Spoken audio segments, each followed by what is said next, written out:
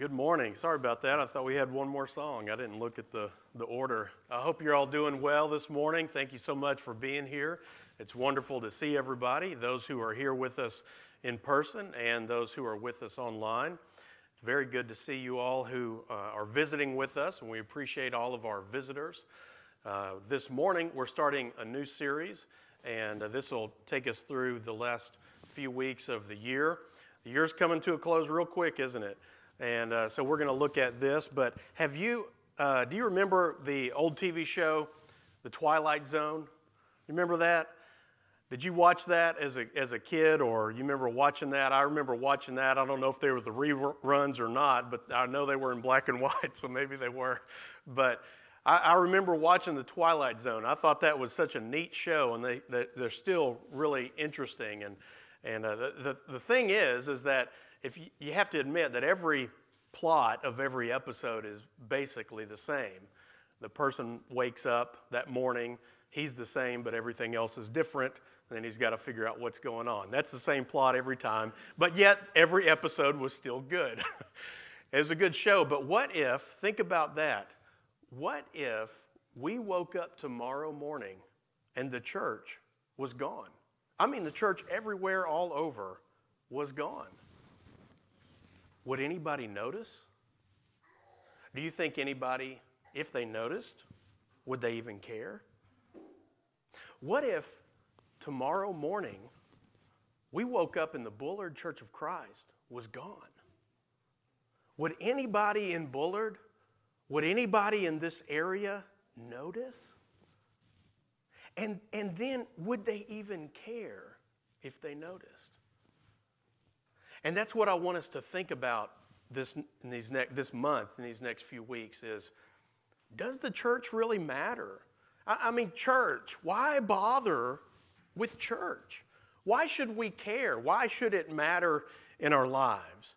And so I want us to think about that, because even in our own individual perspective that we have, that has to do with our attitude and our approach towards church. The way we see it, the way we think about it, the way we interact with and among the church.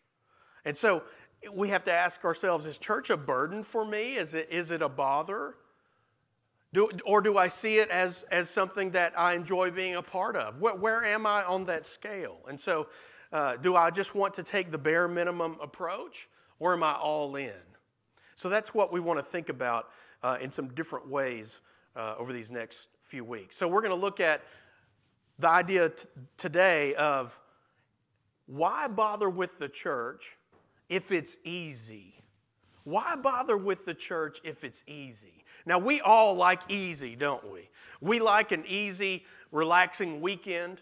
We like to be able to get off of work and it be easy. We like that downtime of relaxation. Easy is nice, isn't it?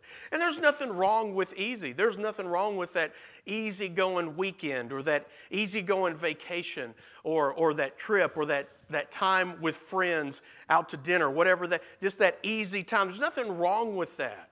But we like easy too, don't we? And sometimes so much where we want everything to be easy. And it's easy to slip into that mindset, isn't it? That I just want to do things easy. I mean, I got to get up and go to work tomorrow, and I got this and that and that. I don't want something else to not be something else to be hard. I want some easy in my life. Maybe dealing with health and whatever is going on. I want some easy in my life. We like that easy margin. But when it comes to church, we need to think about, should church be easy? Now, it shouldn't be painful, it shouldn't be hateful, it shouldn't be mean, it shouldn't be something that hurts you and all of that. I'm not saying that. It shouldn't be ugly. But should it be easy? Because that makes us think about, well, should being a member of the church be something that's just easy? No effort, not really asking anything of me.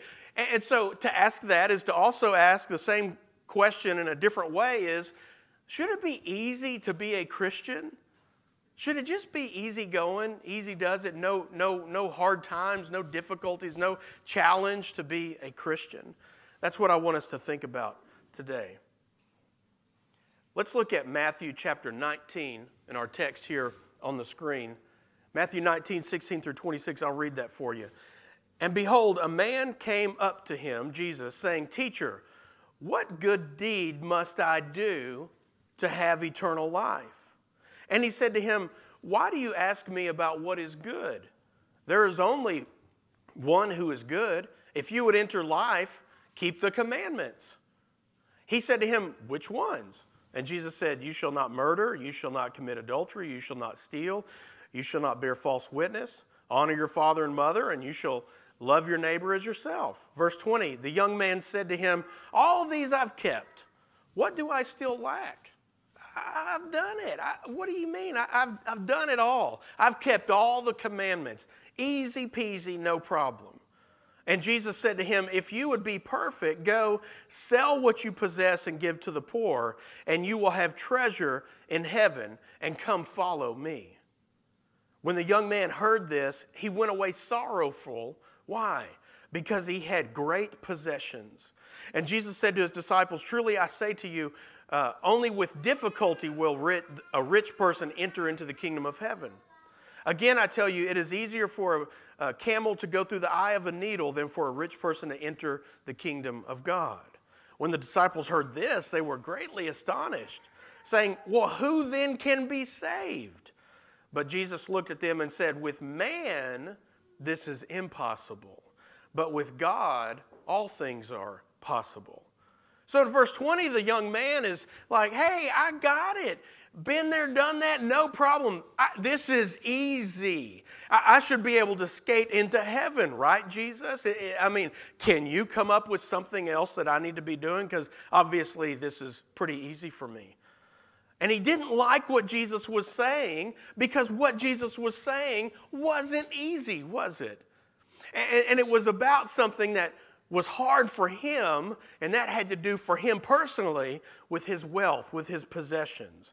He said, you lack something. If you're not just going to skate into heaven, you've got to put forth some effort. All those other things might be easy for you, but you've got more to turn over to me. You're not there yet if you want to have eternal life. You need to, essentially, he's saying what he told his disciples, come and follow me. And they just left everything and followed Jesus. So in verse 22, when the young man heard Jesus saying that he needed to sell all his possessions, he wasn't very happy because that was going to be hard. That's not what he wanted to hear. He didn't come to Jesus wanting to hear something hard. He wanted to come for validation. See, I got this. I'm good, right? No, you're not. You've got some more things you need to do. You've got to further your walk with God. Your walk with God isn't always going to be easy.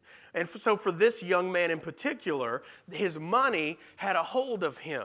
Now, maybe he was sincere in asking that question, but when it came to getting the answer, it wasn't what he wanted to hear. It was hard. And so the point that Jesus makes to his disciples is that there's something this young man had to do that he didn't like. That took him out of his comfort zone. That took him beyond what he was willing to sacrifice. And then he goes on to teach his disciples in verse 24 about what was going on. He teaches them about this man's problem, about riches, and that was his particular deal. But guess what? We've all got something in our lives that's the hard thing to turn over to Jesus. All this other, maybe wealth for you, maybe possessions for you, is the easy thing. Money's not the hard thing for you. But maybe something else is, and that's not what you're wanting to turn over to Jesus. So he had enough money himself to be self-sufficient.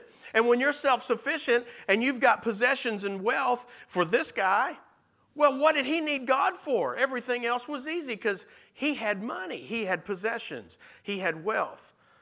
Now, to be clear, this man had a belief that he could earn his way to heaven, and Jesus was also helping him see that's not the way this works. So that's not what we're saying, is that you can do enough good things and check enough boxes and you yourself earn your way into heaven. That's not what Jesus is teaching, nor are we this morning. He's talking about come and follow me, what he told his disciples. He's talking about this guy, in some ways, they were easy for him to do, the commandments, following God, but his heart wasn't totally turned over to Jesus. He had some work to do. His heart still had some work, some progress to make to turn himself over all the way to Jesus. And he said to his disciples, come and follow me. And what did those early disciples do? The Bible says they just stood up and walked away and followed Jesus. Now what we see with this young man, that he went away, he wasn't ready yet to turn his whole life, his whole heart over to Christ. And that's what Jesus calls us to do. That's the hard part. Following Jesus means putting him first. It means loving the things that he loves. His priorities are our priorities. His will is our will. We want to live in a way that pleases him. We have to do like the disciples did and say, that stuff, that earthly stuff, that's not what I live for. Who I live for, what I live for is Christ. He is the one who is the focus of my attention, the top of the priorities, and I get him right and everything else is right. See, we like the sound of that, don't we? We don't always like the reality of that in our lives. In verse 26, the disciples wondered then, who could be saved if this guy, I mean, look at this guy. If he can't be saved, then who can be? And this is where Jesus was teaching. It ain't about all the works that you do and getting everything exactly right. It's about your heart being turned towards Christ. He said, because you can't save yourself. With man, that's impossible. No matter how good you think you are, your goodness is like the Bible says, your righteousness is as filthy rags before God. And so it's about your heart being fully turned towards Jesus. And that's not always easy, is it? So oftentimes what we see promoted as Christianity in our culture is a watered down version that makes it easy. So on this next slide, let's think about this easy version of Christianity that we often hear, that we see in books, that we see online in the TikTok little things and all the things. There's a lot of stuff out there that it's about easy Christianity, and we come together to hear motivational speeches about living our best life now and positive thinking. And is it okay to be motivated? Absolutely. Is it good to be positive? Absolutely. Do we want to live a good life? Absolutely. But we come together to hear the Word of God, to grow, to worship God, and then to live out His will. We don't come to hear the latest motivational thought that somebody can think. You can get that online. You can get that in a book. That doesn't save your souls. And so this easy version of Christianity has a low view of God and a high view of man. In other words, we're really focused on ourselves and what makes us feel good and what makes us happy and what makes us feel that we have purpose and meaning and identity and all of that. And so we hear things that make us feel promoted and build our self-esteem. And it's not about focusing on God and worshiping Him and living for Him. And that's a watered down, really false version of Christianity that is out there. But many, many Christians believe that's the essence of Christianity, that's good, and that will attract a crowd, no doubt. That will sell books. That will get shares on social media. And so a lot of people think, well, all I need to do is just be nice because Grandpa God in the sky, He loves me and He just wants me to be happy. And when I'm happy, that makes Him happy. And that's what He wants from me. And so I just need to be a nice person. And I'm good. And then all I need to do is just in the mix of all of the things in my life, the things I like to do and my priorities, I just need to add Jesus in there. Just drop Him in there and let Him be in the mix, and it's okay. As long as Jesus is just in there around somewhere, then I'm good. And that's not what Jesus was saying to the rich young ruler. He's saying, look, leave everything and follow me. Turn your whole life over to following me. I've got to come first in your life, following Christ, being a disciple of Christ, and that's not always easy. So for many, the church has become a social gathering of nominal or in name only Christians, where we just hear those messages that make us feel good, and they don't challenge us, and they don't help us to worship God and grow in Christ and share our faith. They just pump us up and we leave feeling encouraged and warm and fuzzy. But when I believe in the Jesus of the New Testament, I become a Christ follower, and that has consequences in my life. Being a Christian has consequences, has impact, makes a difference in your life. It should, if it's real. It's a consequential faith. In other words, you do this and there are consequences. I met a guy last week who had served in Afghanistan for a long time. And he's not a Christian. He believes in God, not sure about Jesus. At the very least, Jesus was a good man, a prophet, not sure if he was the Son of God. That was where this guy was at. While he was in Afghanistan, talking with the folks who were of the Muslim faith, they had some conversation, but he said he learned you don't talk about that because of a lot of the differences and the climate. And he said somebody who becomes a Christian there, it's a death sentence. Now, I'm not talking bad about the folks there. He talked about how wonderful many of the folks are, but in some places, see, my point is we have it easy here. See, we can hit the easy button on our faith, and we can show up at the poll, and nothing wrong with doing that. But then then that's the extent of our faith. Or if the church is doing something fun, I can be there. But when it comes to digging in and being a part of that local body and sharing my faith and living out my faith, oh man, that makes me a little nervous. But see, there are places in other parts of the world where you become a Christian and you better run for your life because it ain't like it. There is no easy button. That really struck me with that guy. Now let's help us to think, why are we here? Why are we here? The purpose of the church is to glorify God. Look at Ephesians chapter 3, verses 20 and 21. Paul writes, "Now to him who is able to do far more abundantly than all we ask or think, according to the power at work within us, to him be the glory," where?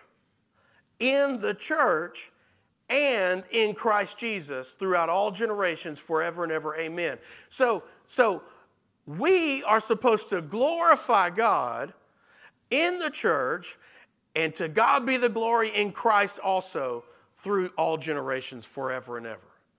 So how is God glorified in the church? When he's glorified in me as an individual Christian. And when we live like the body of Christ in such a way that glorifies God. See, the church doesn't exist to provide us entertainment. Is fun bad? Absolutely not. But it exists to worship the Almighty God and equip us in His Word to live out His will and to share our faith. And if the church fails in that, then the church fails. It cannot be the Lord's church. Now, after God calls His people also to live holy lives. And so in 1 Peter, Peter said it like this, because, see, when we live holy lives, and certainly we're not perfect, and that's why we have forgiveness in Christ when you're in Christ, but God says, strive for perfection. We're supposed to aim to be holy in our lives. Peter said it like this in 1 Peter 1, 14 through 16. As obedient children, do not be conformed to the passions of your former ignorance, but as He who called you is holy, be also holy in all your conduct. Since it is written, for you shall be holy, for I am holy. And Peter's quoting the Old Testament there. And then Peter goes on in chapter 2, verse 5 to say, you yourselves, like living stones, are being built up as a spiritual house. Talking about the church. To be a holy priesthood. To offer spiritual sacrifices acceptable to God through Christ Jesus. And then in verse 9, what did Peter say? He went on to say, but you are a chosen race, a royal priesthood, a holy nation, a people for His own possession, that you may proclaim the excellencies of Him who called you out of darkness and into His marvelous light. See, we have a mission from God to do His will and on this earth for the short time that we're alive. You can live to be 100. And Sister Hawes and those others who've lived, Sister Lell and others who've lived beyond 100, they'll tell you they got all kinds of wonderful, amazing stories and experiences, all kind of history. But at the same time, I bet they'd tell you, and it went by pretty fast. No matter how long you live, by the time you got there, it seemed like you turn around and all of a sudden you're here, and you might be 100 years old. How did your kids grow up so fast? How is it that some of you have great-grandchildren? And you think back, how did that happen? That's how fast life is. And we also have seen how fast we can lose life in other experiences. And so we have this mission from God that we got to fulfill to shine His light in the world in the short time that we have. And the goal isn't always easy. Sometimes it's hard. People actually want to be a part of something significant, don't they? People don't want to be a part of something that's meaningless. People want to be a part of something that really means something, that's of significance, that's gonna take something from them, out of them, that's gonna pull something out of them, something that really makes a difference, that matters. That's what people want. And the church has got to provide that. I mean, think about it. Kids go to school, people go to college. In our workplaces, in our hobbies, and serving on nonprofits, different things like that. We do all kinds of incredible stuff. And people go to great length to accomplish great things in the secular world. Education, extracurricular activities, playing an instrument. I can't play an instrument. And it amazes me that people can come together with instruments, first of all know how to play their instrument, then write a song where instruments go together and it sounds good, and then play a song, and then learn. Think of bands and groups that have albums and albums of music. I don't know how they do that. It just blows my mind. But we accomplish all kinds of inventions and feats in our lives. And yet when we come to church, should we not expect anything out of anybody? Should it be so meaningless and nothing that it doesn't require or ask anything of anybody? That's not the Lord's church, and that's not what He was communicating. And I'm not suggesting that's what we do here. I want us to think about this subject. And so that's why we've been encouraging every member, find a ministry to serve in. Find a way to serve and get involved. When you get in, dig in, as we talked about last week. And that's why if you don't have a ministry to serve in, and if there's not something you're sure you really are gifted to be able to do, talk to Matt. Talk to somebody about that. Maybe you've got an idea that we hadn't thought of that we can do.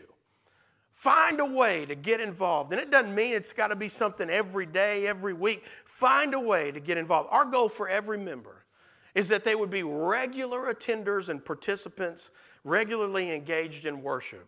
Ideally, 3 times a week. I know some people can't drive when it gets dark, so I'm not dealing with that. I'm just saying regular, actively engaged in the assembling of the saints to worship God, to edify one another. And then also to be involved in ministry on a regular basis. And that includes sharing our faith outside of these walls. See, Christians are supposed to be active participants and not spectators. It's one thing to go to the game and sit in the stands and eat the hot dog and drink that big gulp and yell, "Go team," or "Why'd you do it that way?" or "Can't you do nothing right?" That's one. Buy that ticket. It's another thing to be on the field doing it, isn't it? That's the hard part. The easy part is getting to the game and sitting in the stands. That's easy. I remember in one of Nedia's soccer teams, one of her coaches, sometimes they would do this at the end of a game of practice, and they would get all the parents who were there to come out on the field, and we would scrimmage the soccer team, the kids. And I'm thinking, okay, I got this. All right. And all they had to do was, I'm telling you, within seconds, my legs felt like jelly. And I thought I was going, all I was worried about was trying not to fall and break an ankle. That's what I was worried about. See, it's one thing to sit in the stands during a game and say, "Pass the ball, shoot. Why didn't you do that? Why didn't the ball go exactly where you should have put it? Why weren't you in your position where just do it, go get it, go team?" That's one thing. You get out on the field, it's a whole nother ball game, isn't it? So it's easy being in the stands, and the church is not about being a participant. The church is about being on the field, playing. And sometimes that's hard. Sometimes there's falls and bumps and bruises and scrapes, and we're going to talk about some of that. One time Jesus was teaching in the synagogue about him being the bread of life in John chapter 6. And some of his disciples said, this is a hard saying. Go back and read that whole chapter there and you'll see that. And they say, this is a hard saying. Who can accept this? Who can listen to it? And then in verse 66, we see that many of his disciples turned back and no longer walked with him. They're like, I'm done. This is hard. I'm hitting the easy button. I'm out. See ya. And Jesus turned to the 12 and he said, do you want to go away as well? In verse 67. But look at what Peter said in verse 68. Lord, to whom shall we go? You have the words of eternal life. Peter knew himself, didn't he, that sometimes it's hard. Sometimes you blow it, don't you? Sometimes it's easy in those times of fellowship and worship with Jesus, but sometimes it's hard. When he denied Jesus, that's hard. He went through some of the hard times of his faith too. But Peter said, where am I going to go? Because it's about following you in eternal life. Peter could have gone on and done a lot of other things, whatever he, fishing, whatever. But he chose to stay with Jesus. Jesus knows that being a follower isn't always easy. All you got to do is read the Faith Hall of Fame in Hebrews 11. Being a follower of Jesus ain't easy, is it? Always. But he calls us to follow him anyway. He calls us to put our trust in him instead of in, like the rich young ruler, in his possessions. To put our faith in him instead of what we can do with our hands and with our intelligence and with our money and with our skill and our education. When Jesus saw that people were buying and selling in the temple in John chapter 2, they were not, essentially what they were doing was not taking worship seriously. They were buying and selling, and we've talked about that. And when Jesus saw that, he overturned the tables. He overturned the money, the buckets of coins and all that the sellers had. And he said, take these things away. Do not make my Father's house a house of trade. And when he said that, the disciples in verse 17 remembered what the Bible says in Psalm 69:9, because they had that scripture back then. And they remembered Psalm 69:9, as we call it. Zeal for your house will consume me. And that's what they saw Jesus doing, because he took the worship of God and what it was about so seriously, he could not allow them to be doing what they were doing in the temple. Zeal for your house will consume me. It was Paul who said that Jesus gave himself for us to redeem us from all lawlessness, to purify for himself a people, again, for his own possession, who are what? Zealous for good works. See, faith in Jesus isn't about making life easy with no expectations from God. It's about a life devoted to serving him wholeheartedly. Look at the picture on this next slide. See, being a Christian, being in the church, isn't about the way nice hotels do it, where they want to make your stay as nice and easy and comfortable. And I mean, that's what you want. But that's not the goal and the purpose of the Lord's church. It's about coming together to worship our God, to edify and to grow so that we can live out his will and do the work within these walls and outside of these walls, to put our hands to the plow, as the Bible says, and serve him. If we can help you this morning in any way,